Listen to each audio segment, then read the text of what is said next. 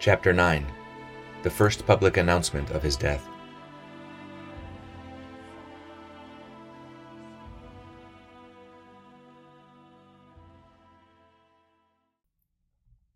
The story of each man is told in two brief items: born such a date, died such a date.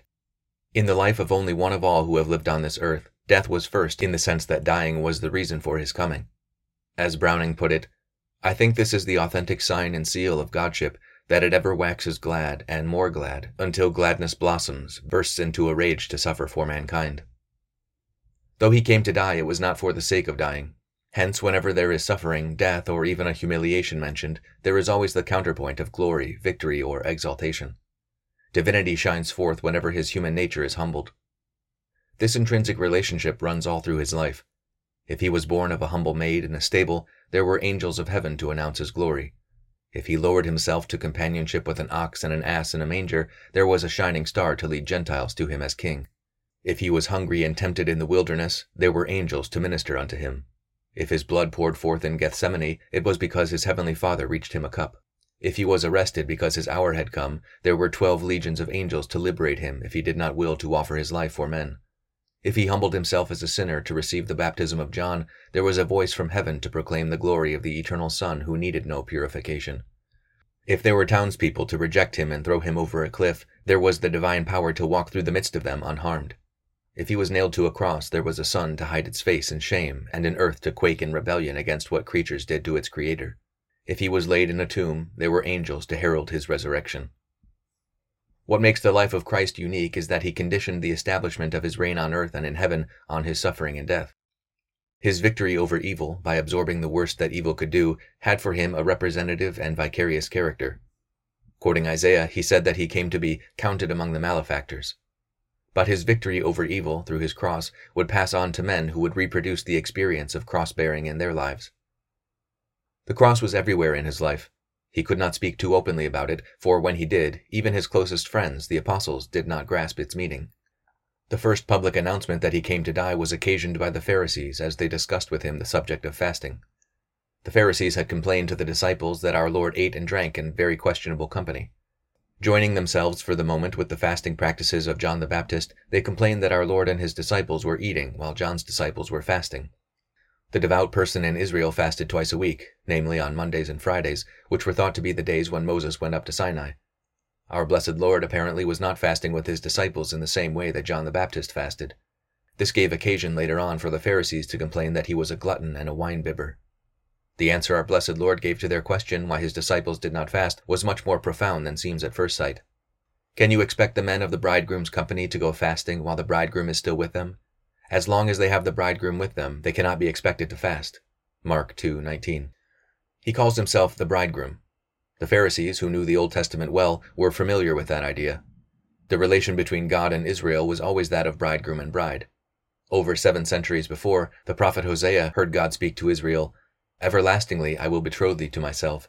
Favor and redress and mercy of mine thy dowry. By the keeping of his troth thou shalt learn to know the Lord." Hosea 2:19. The prophecy of Isaiah, among others, also spoke of the relation between God and Israel in the terms of bridegroom and the bride.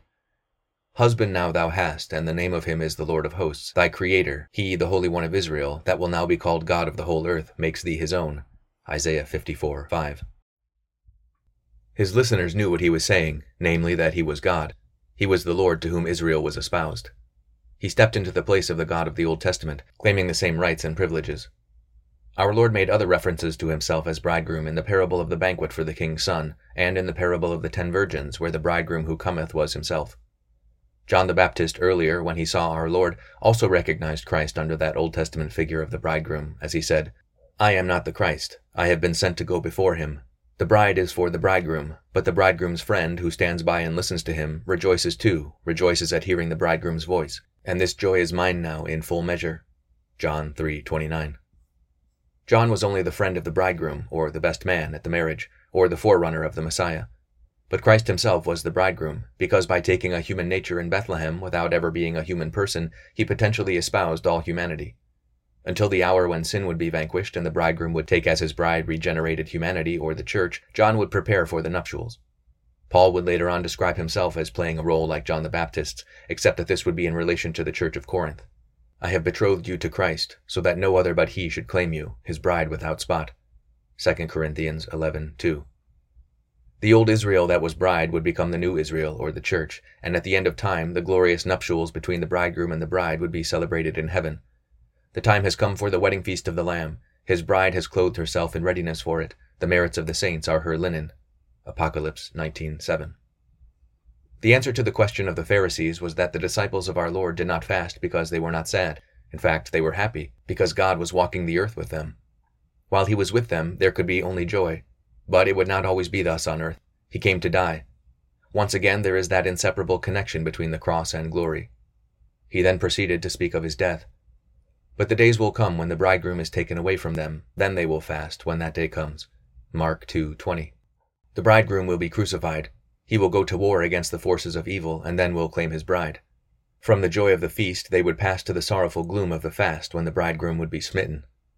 This was the first public announcement of his death. His primary purpose in answering the Pharisees was not to emphasize the practice of fasting, but to announce the removal of the bridegroom. He implied furthermore that his death would be no stroke of fate, but an essential part of his mission. That moment when our blessed Lord was speaking of the joy of a marriage feast, he looked down into the abyss of his cross and saw himself hanging there. The shadow of the cross was never off him, even when he rejoiced as a bridegroom. Good Friday and Easter were here again united, but in reverse. It was from joy that he looked to the cross in his first announcement of himself as the bridegroom.